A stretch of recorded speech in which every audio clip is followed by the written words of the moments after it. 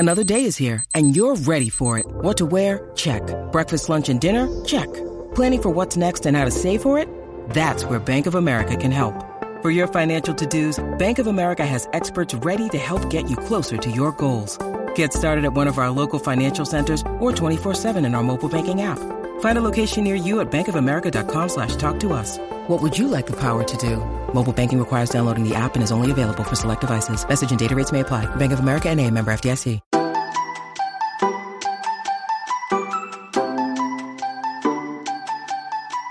Hello everyone, and welcome to the Housewives Archives, a podcast where we discuss in great depth all things Real Housewives. My name is James Evans, and I'm not seeing double, I'm seeing trouble. That's what I would have said if we were joined by Macy today, but unfortunately, we had a last minute change of plan. Ellie, would you like to tell us about that? Wow, James. Wow. Are you kidding me? Way to dump me straight in it. Chucking you under the bus from the outset. I know. That was like when you do an interview with, as we all do, right, with a news reporter, and they're really nice to you, and then the second the cameras start rolling, they're like, so why were you responsible for the deaths of all those people? That's how they get you. Lull you into a false sense of security. James and I have just had a lovely little catch-up. Yeah. No warning of the cutthroat nature of the intro. Yeah, that's how I roll. We are broadcasters. Why are we not doing that episode? Because I overshot and made it sound to James like I would be able to watch season 6 in a week. And I was wrong. You've been a busy bee. And I apologize. Okay. I apologize. And James, if I was hurt, wrote me, that like, I was led to believe incorrectly. That's how far have you got? And I was like 1 episode, 2 episodes in. So I sat bolt upright in bed. I just woke up. I went, Ellie! I could really feel, yeah. I wasn't angry. I was just disappointed. You were disappointed. Exactly. I know. And then I had Maisie writing to me being like, when are we recording? And she's now disappointed. Like, she's just sat on the stoop waiting to get picked up. Everyone's been let down. Yep. If it helps, I did just get to the first responders party. Oh, okay. Yeah, that's where we really get the ball rolling. All right. So I'm chugging along through. Yeah. And so far, my main observation is I really enjoy how much, I can't remember which twin it is, who's obsessed with Dunkin' Donuts. Like, she mentions Dunkin' Donuts so many times. That's Nicole, because she met Barbie in a Dunkin' Donuts, yes, didn't she? Yeah. Yes. I know, every time I watch it, I'm like, God, I really want a Dunkin' Donuts now. Oh. The height of sophistication. Mm-mm. It's where I've met all of my dates.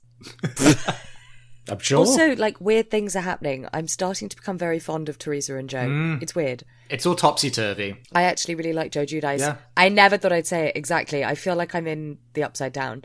So I am getting through it, but yeah, I'm a busy lady with busy plans. And I don't know what that was. It started off as like Reno, and then it turned into... That was a good Reno, actually. Something else. And I also like burped in the middle of it. Right. So it's just like... That's a given. And so instead today, we're going to do a cheeky little bonus episode about this amazing... I wouldn't really call it a bonus episode, because a bonus implies that it's in addition to. This is just instead of. So this is our back pocket emergency episode that we had for inevitably when... It also made it sound like I was going to try and sell everyone something like this amazing new window cleaner. This incredible book called Not All Diamonds and Rosé. Rosia. And I was gifted the book for my birthday. Are you okay? I'm really not. Basically, for some context, I'm back in bed. I'm really ill. You're looking very much like Caroline Manzo on vacation, just like laid down, basically, listening to Teresa. What? You compare me to Caroline Manzo on vacation every episode. I'm just saying you look very comfortable right now. You're in a little grey t-shirt dress. I've got a horrible sore chest. Yeah, so I think I'm a bit loopy from taking too many cold and flu capsules. Fun. Anyway, it's not fun, James. It's really horrible, actually. Shall we move it? Shall I talk us... I feel like we're going nowhere very quickly, and I think that we should probably move on. All right, so Not All Diamonds and Rosé is a book that came out last year. We all know what it is. Really glad you picked up the reins there. You were like... Because the episode was really going to shit until you told everyone it was a book. Well, I feel like I don't need to explain what the book is, because I feel like most of you guys listening, you know what the book is all about. It's like an insider's view of the entirety of The Real Housewives as a franchise, and it charts it. No, I don't think people will know. And I think it's worth saying that it's not... I thought that the book was going to be just someone writing about the history of Housewives. What I didn't understand was that it was going to be a bit like... It's like a dictated court record. Yes. The entire thing is just like... But I cannot for the life of me put my finger on like how it was collated, because I'm like, was it a live conversation? Because basically each chapter is a different city, and it will interview the producers, Andy Cohen, and all of the housewives, or almost all of them with some notable exceptions. But what's weird is that sometimes I think, oh, they've just interviewed them all separately and then they've made a kind of narrative or an arc through the different subject matters that get covered. But then sometimes they seem to respond to each other. Yeah. And it's like, oh, were they all there? Mm-hmm. Yeah, it kind of really mirrors the sort of narrative structure of the Housewives shows, I guess. I guess that's what they're going for, where they kind of, each of the women take it in turn to sort of act as a narrator and provide their point of view. And it's often structured in a way where a housewife will say something and then another housewife or even a producer will contradict it or call bullshit on it. And it's sort of down to the reader to decide what they believe. But yeah, it's interesting how I mean, part of me wonders if they interviewed like the looser canon housewives first, just to give the more sensible ones something to react to. That's what I assumed. I wonder whether they kind of like took Danielle saying something and then they said to Caroline, interviewing her after Danielle, saying, well, Danielle said this, and then Caroline would go, oh my God, please. Exactly. It's very faithful to its subject matter whilst also providing a lot of dynamism, I guess. In some cases, you can really hear the voice of specific housewives jumping off the page. I feel like Jill Zarin is one of those ones where like, or Vicky Gunvalson, like you can really hear their voice vividly coming through. It's striking how some of the housewives are really refreshingly frank. And sometimes it's like surprising housewives, and that they'll openly talk about, I don't know, I guess a common theme is how they were fired instead of that usual sort of press release of like, I decided to take a step back and spend more time with my family. It was a mutual decision, blah, blah, blah, blah, blah. Where you can kind of get the sense that a lot of the women have really taken the opportunity to really embrace the freedom that the book has given them to break that fourth wall and express themselves in a way that they wouldn't normally on the show. And then you just have some housewives who sort of rigidly stick to their TV persona. Yeah, I really enjoy like how many of them are like, I decided that it was time to leave the show, and then it will just cut to a producer being like, they were fired. Yeah. And it's like again and again and again and again and again. Or just Andy Cohen being like, no, they were let go. And then you get people like Vicky, who's like, I was fired and I'm really pissed off about it because I know I'm good TV and it was a bad decision. And I kind of really appreciate, I guess it's not out of character for Vicky, but I appreciate I don't know how honest it is, I guess. And then taking someone like Heather Dubrow, I thought was a really interesting case study where she was almost like a middle ground between the two, where I felt that she was giving an account that seemed very honest and vulnerable for her to say that she could feel that the show was moving on without her.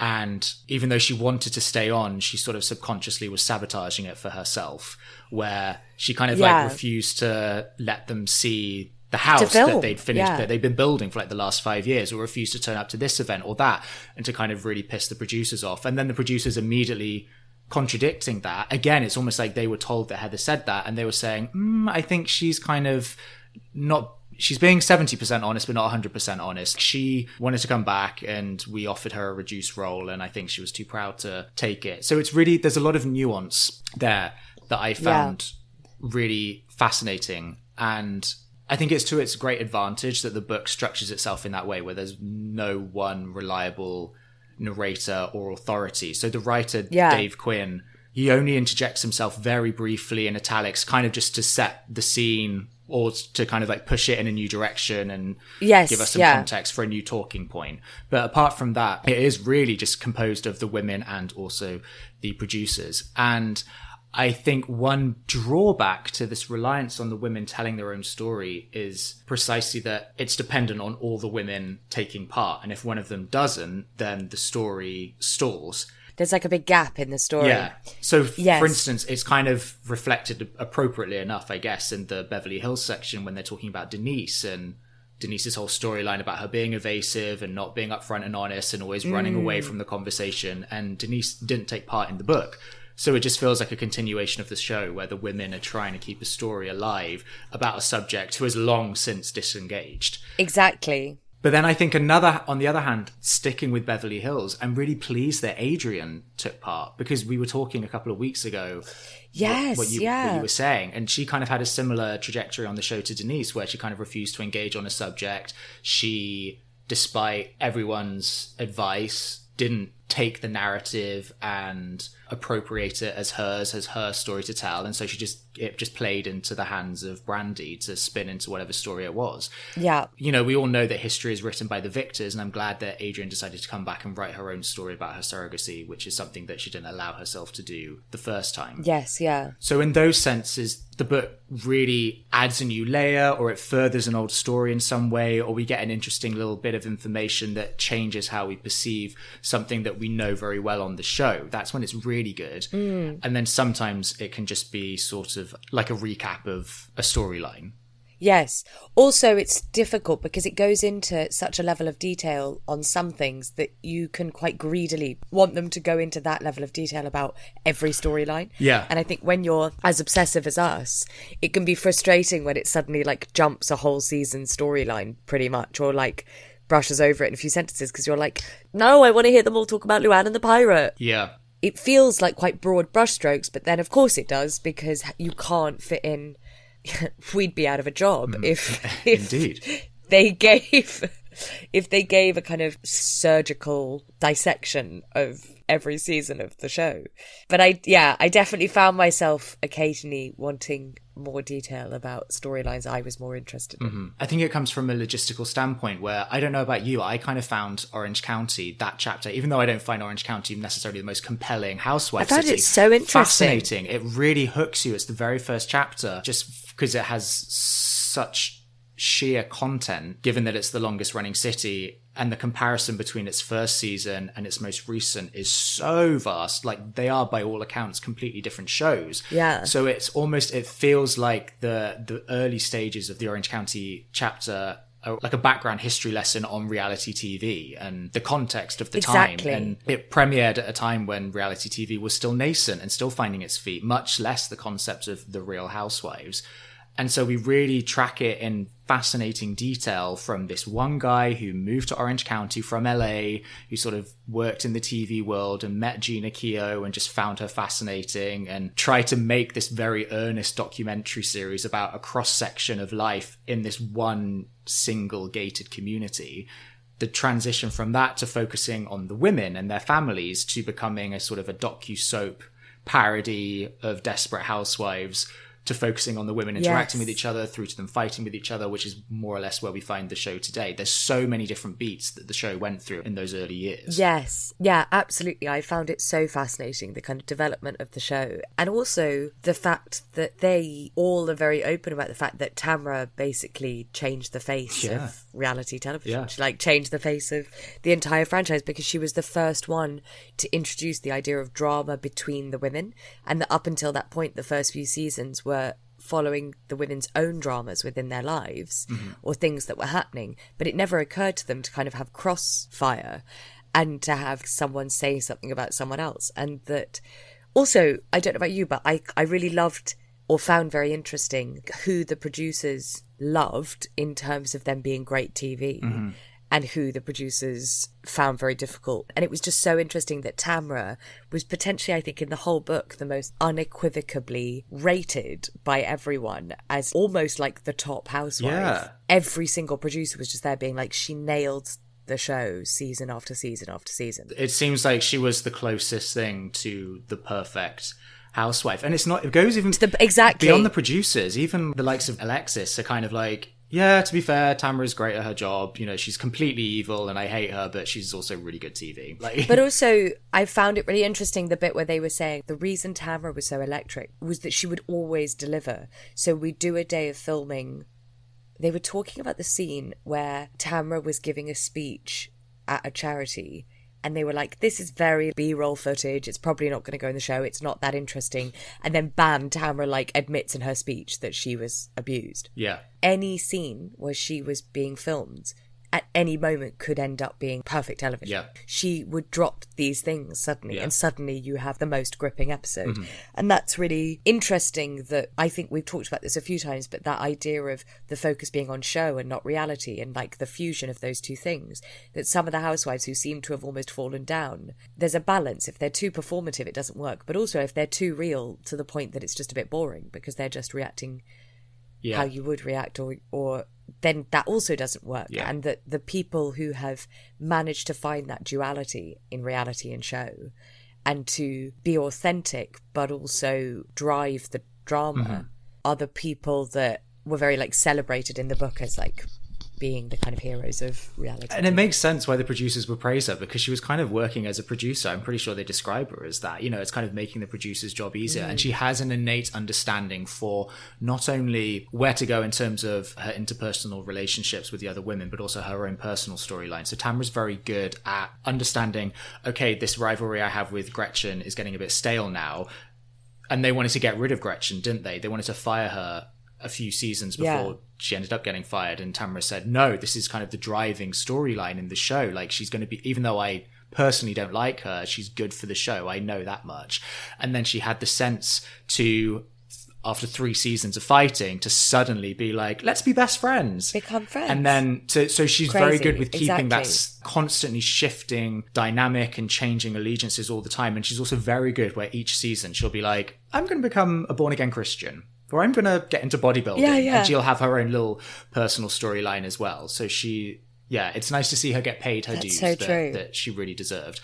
On the other hand, everyone, even the producers, completely dragged Alexis Bellino in this book, and it really cracked me up. Oh my God. Poor girl just couldn't catch a break. I know. And I found it really interesting when a producer said pretty much what we were just saying now about the reality and show, how even from the very early stages in the casting process, they could tell that Alexis was lying or trying to put across a different image of how she actually is. And whereas normally that would be like a big red mark, they really appreciated the humor that comes from that, where they could see there's this huge disparity between how Alexa sees herself and how the audience will perceive her, which is a very common theme in Housewives. Housewives that I gravitate towards. It's like, we're talking about the Luanns of this world, the Camille Grammers of this world. Yeah. Your people. my people. It's the very Valerie Cherish-esque mentality of like doing everything in your power to control the narrative, to be the hero, only for production to completely clown you and show that you're actually the fool or even the villain. It did kind of make me want to go back and watch those Alexis seasons, because I remember she was so fun to hate. Not hate's too strong, but there was just something so insufferable about her, and that very performative nature, which is interesting because that has come up again and again with Housewives, that the people who succeed on the show the most tend to be the people who lean into allowing their story to be shown. And, you know, Luann's a good example of, all of the women have said they like Luann when Luann owns her stuff. And then there's like the Countessy Luann, who's like all airs and graces. And I think that's quite a similar theme within the show is, and it's like coming back to that Adrian thing of, if you lean into your shit, if you lean into your storyline, or you lean into that vulnerability, then people really love you. Yeah. And I think what people found very hard with people like Alexis or even Gretchen is they weren't prepared to show any of their actual reality. Right. God, Alexis was such funny TV whenever they'd film her interviewing. Oh, it's so good. When she was like a reporter. She's just like the worst at her job of anyone ever. Always missing the mark is our Alexis. I mean, we have spoken about it again and again, and about the meaning of reality and show and how tongue-in-cheek we're meant to take real. And it is a really hard thing to define, because there's some housewives who are, I believe that they're being real, but aren't particularly compelling characters or particularly likable characters, or for whatever reason it doesn't work. And then there's people like Alexis who completely fake it but still end up being entertaining. And I think it's such an indefinable quality where I think charisma and humor plays a really important role, actually. There's some housewives who get away with a lot more than others. I like the thing you were once saying about Bethany, and I think it probably applies to most housewives who are great TV are probably like psychopaths in real life. Like, you wouldn't want to be their friend, but they're great TV. Yeah, Tamra's another one. Yeah. Tamra's totally another one. Completely. I enjoyed the Orange County chapter, like you say, as like a setup. It was also it was quite a good kind of entryway chapter for me to brush off the cobwebs and try and remember back to when I watched Orange County, because with the OC, I watched, I think, from Gretchen's second seasons when I came in through to, I think I watched one season when Kelly came on the show. And then, much like Heather Dubrow, I was out because I felt that the show was... In the book, Heather talks about how she felt the show was just becoming like screaming, brawling. There's a whole thing of Kelly screaming, someone was, see you next Tuesday, and Heather was like, I'm done with the show. And I kind of felt quite similarly that I felt when you introduce someone like Kelly Dodd, it's like arguments for argument's sake rather than because anything actually has particularly happened. The show lost me at that point a bit. But I did find it really fascinating reading the chapters about the seasons I haven't even watched, but about the island trip and that kind of guerrilla footage that they had from the bus. Yeah. I guess it's kind of going back to what I was saying before, where sometimes the book is recapping the show, and sometimes it's kind of enlightening us with some new information. It becomes very clear in these shows, especially nowadays, when the production is slicker and slicker and it seems to be like a very well-oiled machine. It's really noticeable when something has gone off-piste in quite an exciting way, where they're up in the middle of the night, they're arguing, and suddenly they're filming it on their phones because the camera crew have gone down for the night. Yes, yeah. So you know that there's a lot of blanks that need to be filled that the show can't really fill because you sort of need a producer to explain it, but of course the producer is this sort of invisible figure on the show. Exactly. So that, I think, is when the book really plays to its strengths there. That's when we have the producer stepping in saying like, no, we genuinely did not expect this to happen. We were completely shocked. Yes, I found that really great reading. Yeah. And hearing all of the women talk about their experience of that bus journey. And also, I can't believe that this hasn't come up sooner, but we have to talk about this Brooks cancer thing. Oh, yeah. I'd totally forgotten about the Brooks cancer scam. And when I got to that bit of the book, I could have read a whole book about that. It's fascinating. It's truly one of those truth is stranger than fiction moments. Yeah, exactly. And the fact that they all were like, literally no one knew. And no one could get over this thing of how Meghan had come on as a new housewife. And then it just happened that her husband's ex-wife had cancer. So she like knew everything about these cancer treatments and genuinely wanted to help. And suddenly that's like Brooks's worst nightmare, is someone comes on who actively wants to help and knows what they're talking about and then makes it their absolute mission. And it's this David and Goliath situation because no one expects it from Herval people. Yeah, it's just so narratively satisfying. It made me really want to go back and watch that season. Yeah. Because I was like, that is incredible. And it is also, reading the book really cemented for me that thing of being like, how could Vicky not know? And how that really felt like one of those situations where just because she screamed I didn't know loud enough, people kind of left her alone on it, where there's no world in which you could be that involved in someone's treatment and treatment plan and not pick up that they were fully just not going to those doctor's appointments, or not like the holes, the gaps, and the fact that so many people in the book are like, she must have known. She must have known something. It's so, that kind of conceit is so detail specific, isn't it? And trying to pick apart all these threads. In a way, a reality TV show is kind of the worst platform for that because it tends to be quite fast paced and it tends to be kind of background TV view for a lot of people. It's more appropriate for something like a Netflix documentary. Yes, yeah. So in the book, it was just interesting to just see it written down in black and white. So it felt, again, like you're reading a court transcript or something. Yes, yes. It was thrilling. In fact, I think I might have to, I know I don't have time and I know I need to focus on New Jersey, but I might have to go back and watch those seasons in the near future. I mean, that was the thing with each chapter. Even I was sold on the big early seasons of Orange County that I've never watched and by all accounts are really boring because nothing really happens. But just the way they described it made it so intriguing. I know. I'm just going to have to watch from the beginning at some point. So, which we talk about next, I found generally the chapter on Beverly Hills a little bit disappointing. Okay. I just didn't find it that thrilling. It felt like a reflection of the show itself where, not to harp on about it, but the show took a real nosedive in quality after around season 5, and I felt that kind of reflected in the book. I totally agree, where like when it was talking about the first couple of seasons, I found it fascinating. When it was talking about Camille and Taylor and stuff. And then after that, it felt like Lisa Rinna took over writing the book. Yeah. And I felt like I was just getting Lisa Rinna's story again and again and again. Yeah, it really put it in perspective. to go from pages upon pages of stuff about, Taylor and Russell, stuff that was genuinely illuminating and disturbing and heartbreaking and yes, and answer questions that we brought up when we talked about the Taylor episode. Yes, that was kind of something that I wanted a producer to answer for. And then literally a few pages later, talking about the more recent seasons, where I kid you not, I think they devoted like half a page to season 8. And it was purely about whether Dorit was late to meet Teddy. Yes. That was interesting to see. That's all they could crystallize it down to. I know.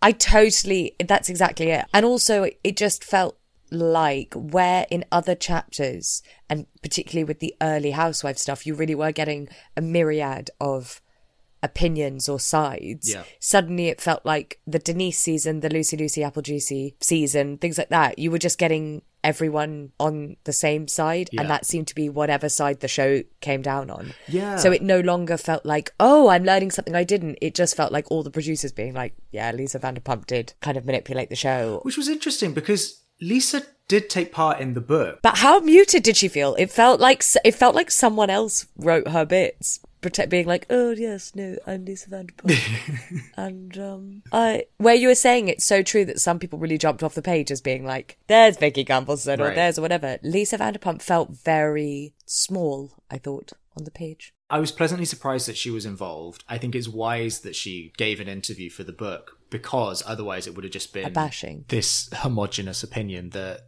Lisa's responsible for everything. But it kind of seemed to be, she was the antidote to that idea that if you put your voice into the book, you will reclaim your story. Because whenever these moments came up about putting the magazines in the suitcase, or the Lucy Apple Juice, or the Munchausen, she seemed to go completely radio silent. I don't know whether that's because they didn't use her answers, or whether her answers were just the same thing of like, oh, come on, or, well, I can't say anything. Oh, well. Yeah. Or what it was. I know, it's so true. I don't know. It was very weird. I sometimes wonder with Lisa Vanderpump whether she did do those things and she's a bit like, but if we're calling me out for the meta thing of like driving the plot forward on a reality show, how are we supposed to have a reality show?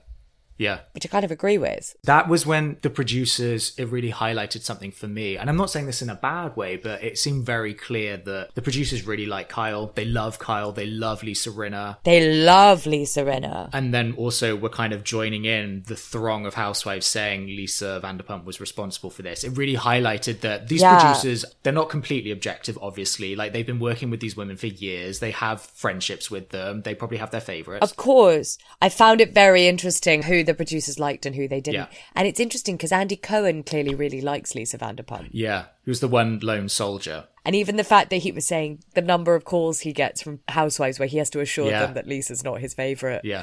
That doesn't come, there's no smoke without fire. Like, that doesn't come unless the point is that, like, he does have a natural chemistry. And I think that's clear from when she didn't come to that reunion. I think in other cities, that would have been made more of, like, shame. But the fact that, you know, when they get out, like, the pink belt and things like that, there's just, like, there's still affection there, I think. Yeah. From him, he doesn't tear her down. So, I don't know, but it is funny that all the producers seem to just like, hey, Lisa Vanderpump, yeah. Carlton had a very quick cameo in this book, which I'm very pleased about, and she had me howling with laughter.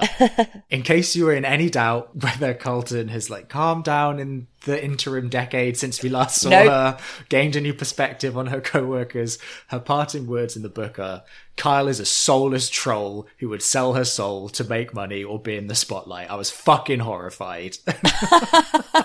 It is so funny. You literally, Carlton's interview is like they were interviewing her while they were filming that season. It's just exactly the same attitude. And also, I go back to she made this whole thing of being like, I made really clear I didn't want it to be made like, ooh, I'm a witch and like spells and curses and stuff, which I would have had sympathy for, like the edit being done where every time they go to her house, it's like, ooh, or whatever.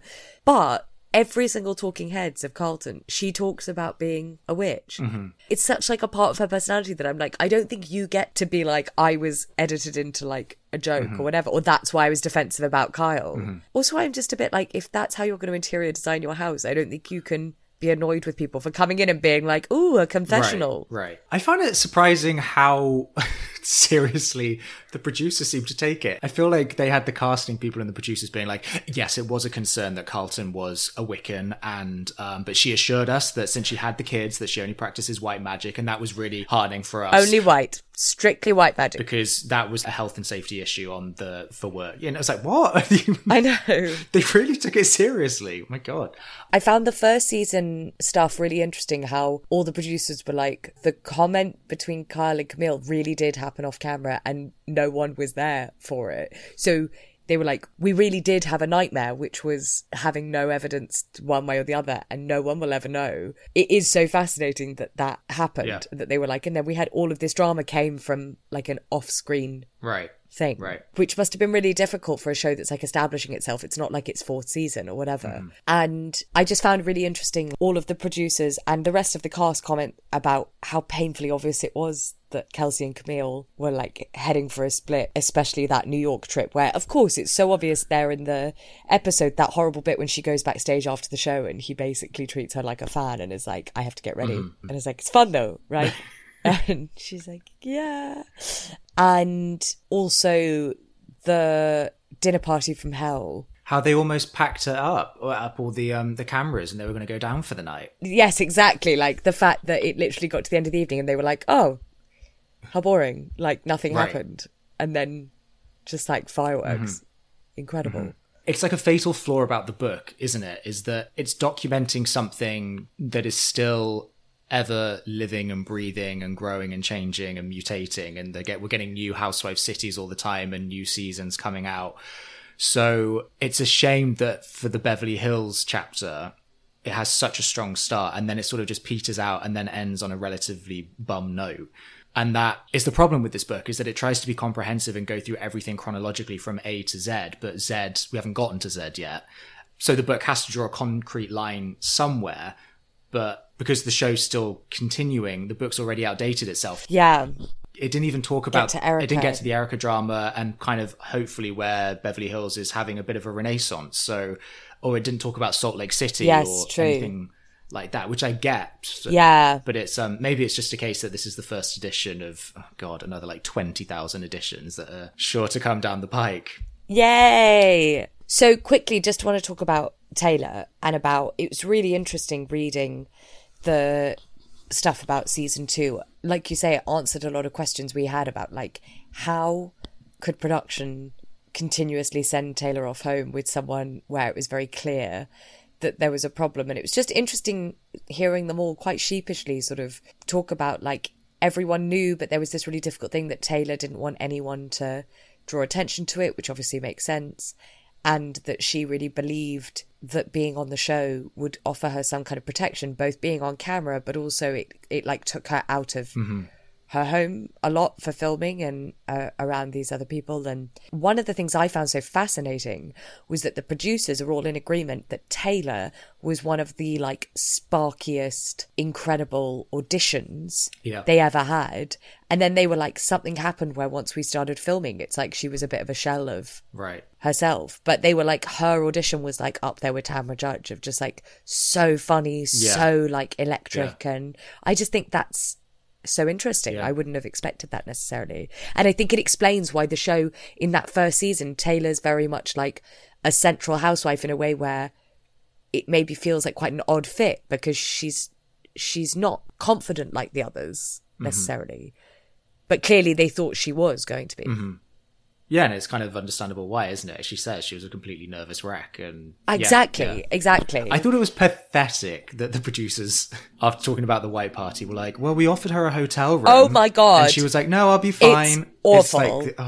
It's awful because they also have to openly admit that they're like, we needed to ask them to come to the white party in order to film them being uninvited to Hawaii. Yeah. So it's like, they're fully being like, we had to ask them to come to humiliate them. And then we were like, you're right to get a limo home with Russell. And she was like, yeah, I'm fine. Yeah. And they were like, okay. Yeah. She says she's fine. Yeah. And then it's like, and then the next time we saw Taylor, she had a black eye. And you're like, great. Oh my God. Awful. Yeah.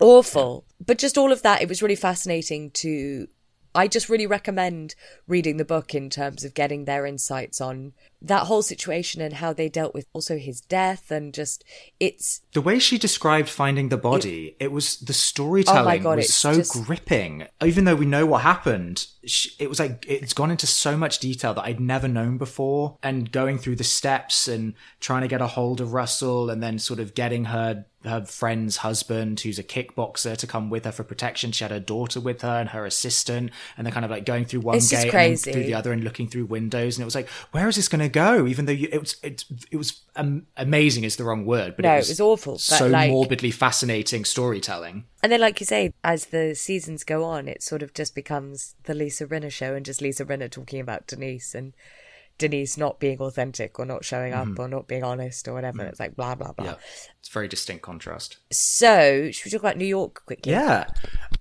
My big takeaway is I was not expecting how much of a vocal presence Carol Radziwill was going to be. Out of all the housewives, I was surprised that she even took part in a way, given that she had this quite bitter breakup with the show and Andy Cohen himself.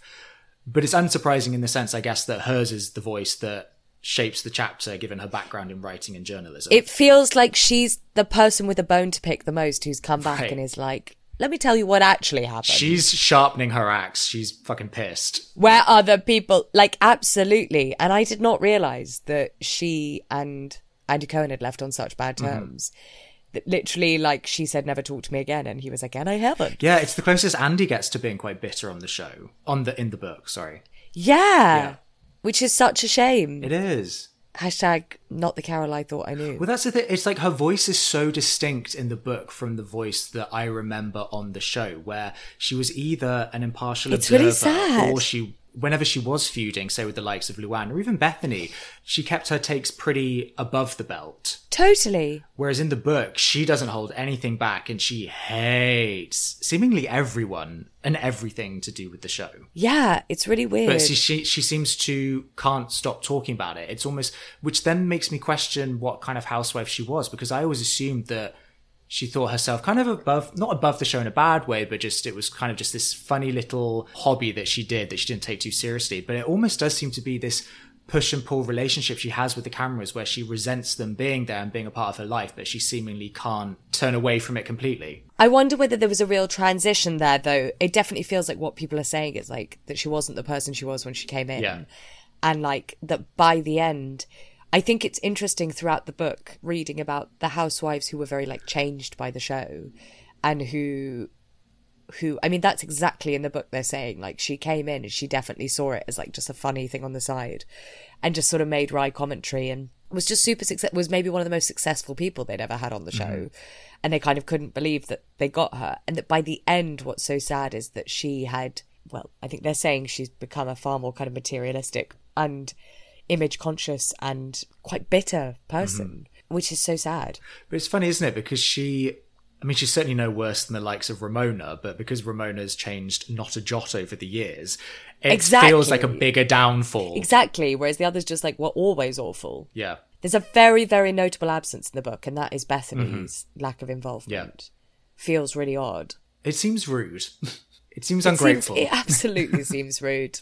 And also surprising. I kind of thought Bethany would do it. I don't know. I didn't think she had that bad. I don't know. I feel like it's the same thing with Carol, and it's a recurring theme throughout the book. You get the sense that a lot of these former housewives have a very, very complicated, kind of Stockholm Syndrome-esque relationship with the show, where they want to be free of it, they resent it in a way, but it's also become habitual for them, and it's all that they know, and they can't quite quit it because it's all that they know. Yeah. And you see it with Bethany a lot, where she will unprompted tweet about how she's never going to come back to the show, or if she would, she'd have to have like a massive paycheck and they couldn't afford me. And I'm not about doing shows that tear down other women, even though you were like a big part in shaping how the show got that reputation. Yeah. She also has this sort of obsessive repeating on social media where she'll say, well, people say that I am the greatest housewife or the most successful housewife, where kind of belies a defensiveness in some way. And part of me wonders whether she's sort of frustrated that people only know her as a Real Housewife, but also she is quite threatened by the idea that a newer, shinier housewife might come along who's better than her and knock her off the podium. It's that thing of like, please pay attention to me, don't pay attention to me, please pay attention to me. It's like, I want you all to know that I'm talking about how I'm never doing the show again, or how I hate the show, but I need you to hear that. And this feels, even though she's not involved, her silence speaks volumes. I think more than any other housewife who chose not to be involved in the book. But then it completely sets her up, because she kind of, then it just gives Ramona free reign to just give her manic account of her fight with Bethany or something. You know, Bethany, it's that thing that we keep saying, that she hasn't claimed her story, and certainly like Ramona or Luann aren't going to stick up for her and tell her story for her. Yeah. I enjoyed with the earlier seasons of New York how openly everyone, including Jill herself, talks about like Jill's like hunger for the show and drive, and just like Jill made the show in terms of, it's like the whole thing was basically like a vehicle for Jill. Yeah. And then her kind of downfall and the fact that she's like obsessed about getting back on the show. And I love when Jill will then like very openly be like, yeah, why won't they have me back on the show? I'm great TV. People love me. Like every day people write to me being like, when are you coming back on the show? It just doesn't make any sense to me. Maybe it's my ego. Maybe everyone gets this, but I get thousands of messages every day. Please come back. We miss you. All of it. Why won't they have me back? It's like she's still pitching. It's charming in a way. It's the same thing as Vicky, where I appreciate how open they are about how, look, I know I'm really good TV. I'm fucking pissed that they fired me and I need to come back on the show. But also I just love that Jill's like, why won't you have me back? Yeah. Like, but I don't know why they won't have her back. Because even at Luann's concert, there was someone asked a question like, who would you like to bring back to New York? And she said Jill, and everyone erupted into cheers and whoops and banging on the table, and Luann was like, this is crazy. Every time I say that, people have the same reaction. People go wild for bringing Jill back, and I don't know why they won't. It's weird.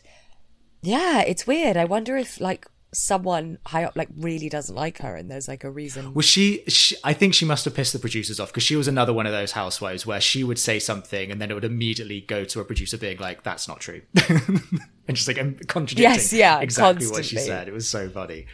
And then who else? I just really enjoyed with Aviva the fact that Aviva's quite openly a bit like, yeah, I was doing the show. And she kind of implies like, and maybe I think I took it too far. I think, and everyone's like, yeah. This, like, I mean, it, like, yeah, it's kind of. It was sort of a recurring theme I found in the book where, and this is just my personal preference talking, where it would talk about a semi-iconic housewife who's given us a very famous moment in the franchise that people has been turned into memes and that people recall again and again and again.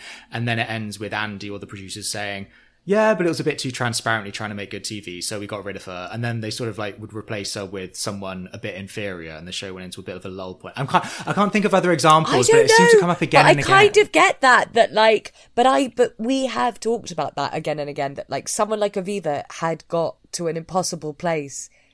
Like it had nowhere to go from there. It was like fever pitch. And also, we've talked about before, like the problem with housewives who get into an obtuse place of like refusing to bend.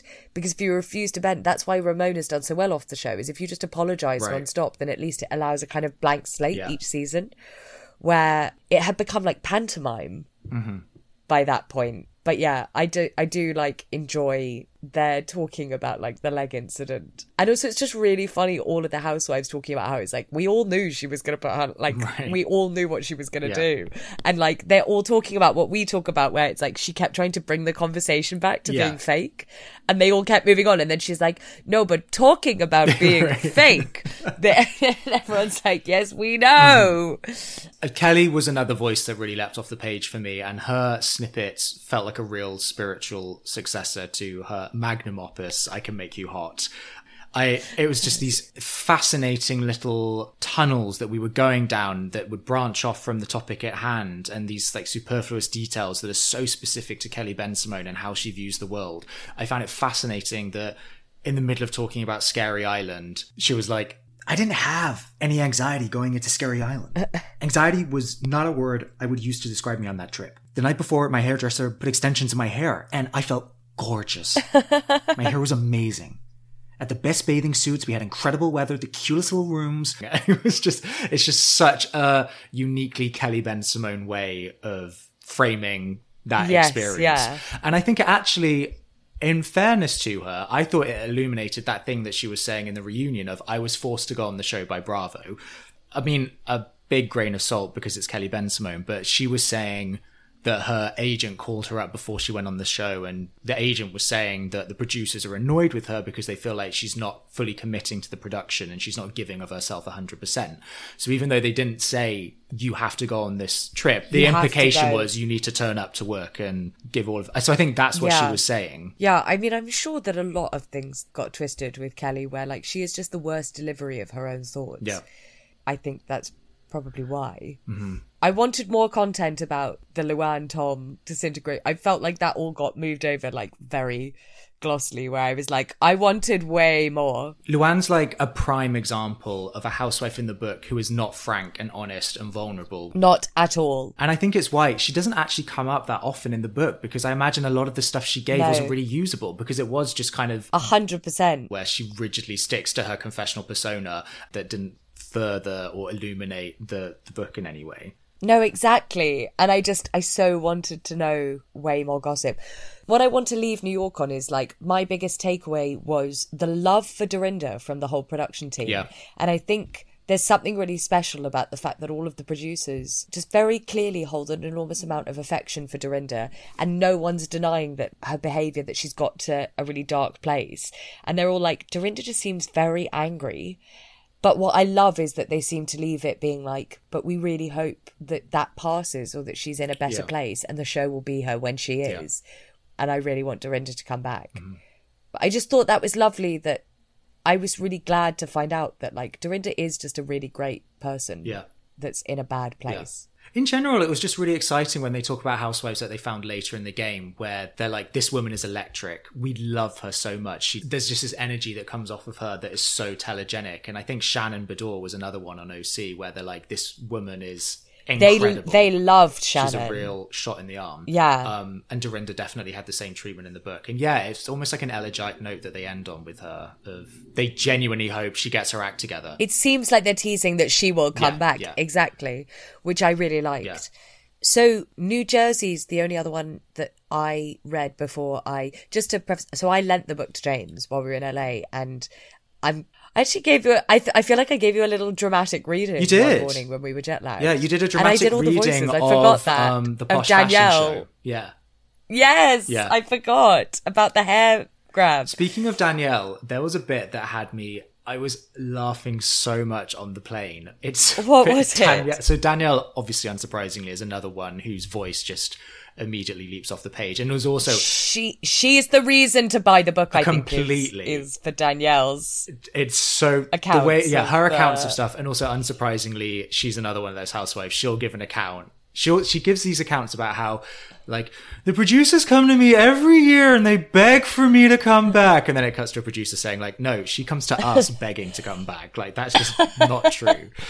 But my favorite bit in the whole book is this sequence where Danielle makes this really long-winded, labored metaphor about her past being packed up in a suitcase.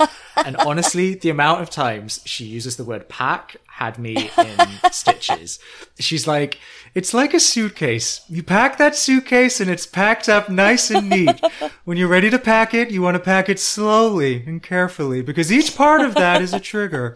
For whatever reason, you packed it up. It's yours to pack up and keep packed up until you're ready to unpack it. The ladies decided to unpack a bag that, quite frankly, they didn't know how to unpack. It's like, where are you going with this? By the book. My goodness. Yeah. That's so funny. Yeah, unsurprisingly, like, I really enjoyed, the reason I was reading James the Posh Fashion Show account is it is really funny. I mean, unsurprisingly, like, Teresa's accounts, a bit like Luann, are just exactly the same as her talking heads. So it's just her being like, I don't know nothing about what happened. Like, she was just acting psycho or something, but I don't know nothing. Exactly, but Danielle's accounts, literally, doesn't she say that someone stabbed her with a fork? Yeah, Teresa. I was dragged out of there kicking and screaming. I was stabbed, I was beaten, I was burned to death. And then I rose from the ashes like a phoenix.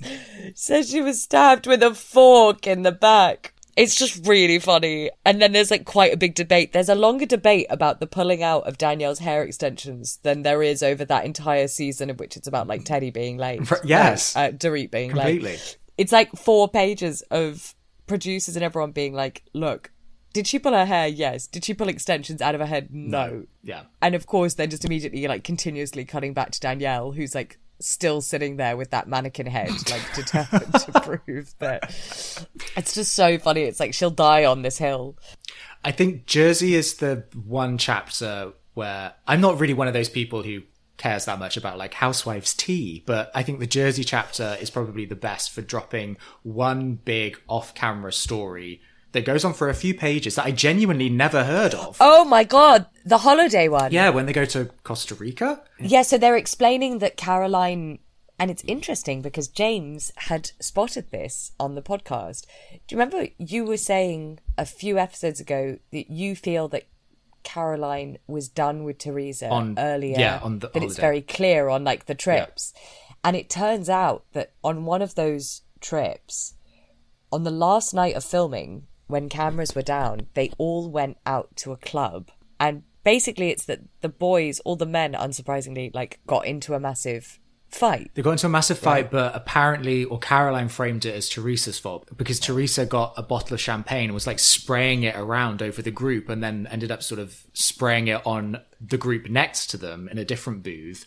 Yeah. And then that got all the guys from this other group all amped up, and then they were picking a fight with the guys in the housewives group, and then it was just absolute chaos by all accounts. Carnage. And it ended with a load of the guys in prison, like all the Manzo boys and Greg. For days. And they took their passports away. They had to, I didn't like Dolores know someone from the government, and they had to pull some strings, and it's mad. It's completely, you couldn't make but it literally, up. It's like they spent like a week, like every day at this police station, like Caroline and Albie trying to like get their sons out. And it just sounds very traumatic. I mean, it's one of those like real life things where, like when Andy went into hospital when I was in New York, where it sounds a really awful thing to happen, where in those days you feel like it's never going to end. And I think their issue was that like they just felt like there was no care or accountability from like Teresa of responsibility, but also when you need people to really show up for you in a situation like that and be an amazing support. Yeah. And they didn't have that. Yeah, so Teresa essentially started this fight, and then as soon as things got leery, she was out of there. Which seems to be her modus operandi throughout the show. She'll like say to Joe Giudice, like, he just called me scum, or like, he called me garbage, and then there's a massive fight and she's running out of the way. And it seems to be a recurring theme. She's like running to get help. Yeah, exactly. Help! Yeah. The only chapter I didn't read was Atlanta. And I'll tell you for why. Because I think that was the one that suffered the most from the book's reliance on having the women narrate the story of the show. So what happens with Atlanta is they're missing a significant amount of women from the very first season. Out of a cast of 5, they're missing 3 of them. And of those 3, 2 of them are Nene Leakes and Kim Zolciak, 2 of the biggest stars, not just on Atlanta, but on Bravo. Yeah. It would be like Kyle and Lisa Vanderpump not being in the Beverly Hills chapter. And like you're trying to get into this story where they're saying how amazing and charismatic and funny these 2 pillars of the show were, and they're not there. So it's very bizarre. But then what happens is we get pages and pages of how formative Nene in particular was to Bravo as a whole and what a star she was, but it's narrated entirely through the prism of a random producer and Deshawn. And like, you can't get a more distinct contrast of extremes than this like forgettable one season housewife telling the story of the likes of Nene Leakes. It feels like in some kind of like epic film where they're like sat around the campfire being like, let me tell you a tale of a great, great warrior. It's like the forgettable narrator. It is. It's like, I don't think she was expecting this. It's a heavy burden resting on Deshawn's shoulders that she is the one to tell the tale of Nene Leakes. Exactly. So, and obviously she's not a particularly charismatic storyteller, so it all just sort of falls quite flat. So yeah, that was a big drawback for me that stopped me getting into the Atlanta chapter. And then I read the rest of the chapters, and the book, as in life, has done the dirty on Dallas. I've always sung Dallas's praises. I think it's the redheaded stepchild of the franchise that people don't appreciate as much as they should. And I would have liked to have seen more on DC as well. They devoted probably about 3 pages to it. They spoke only about this incident where one of the housewives and her husband crashes the White House, and they only interviewed one of the housewives, and it was one of the most boring ones. I'm an unapologetic DC cheerleader. Ellie, you need to watch it. It's short and sweet. It's 1 season. It's fascinating. I will at some point. There's the husband and wife who crash the White House. They're like Alex and Simon, but on crack, that like break the law. You'd find it so compelling. And I'm just sick and tired of the show getting paid dust. Yeah. That's, again, the 2nd edition has some making up to do. Absolutely. I want an entire book about the Erica Girardi case, to be honest. And the Jen Shah case. Sort of, Salt Lake was and the Jen Shah case. Yeah. I am so excited for Beverly Hills. When does it drop? Like next week. Oh my God. I know. It's come around quickly. Ooh, there's always something. That is so thrilling. Right, James, I'm going to have to go because I have like the whole of season 6 to watch. Oh my God. Good luck. Oh. I can't wait to check in next week if it happens. I know. I can't wait to talk about it next week. It will. Okay. It will. All right. Thank you for joining us this week on the Housewives Archives. Make sure to click subscribe so you'll never miss a show.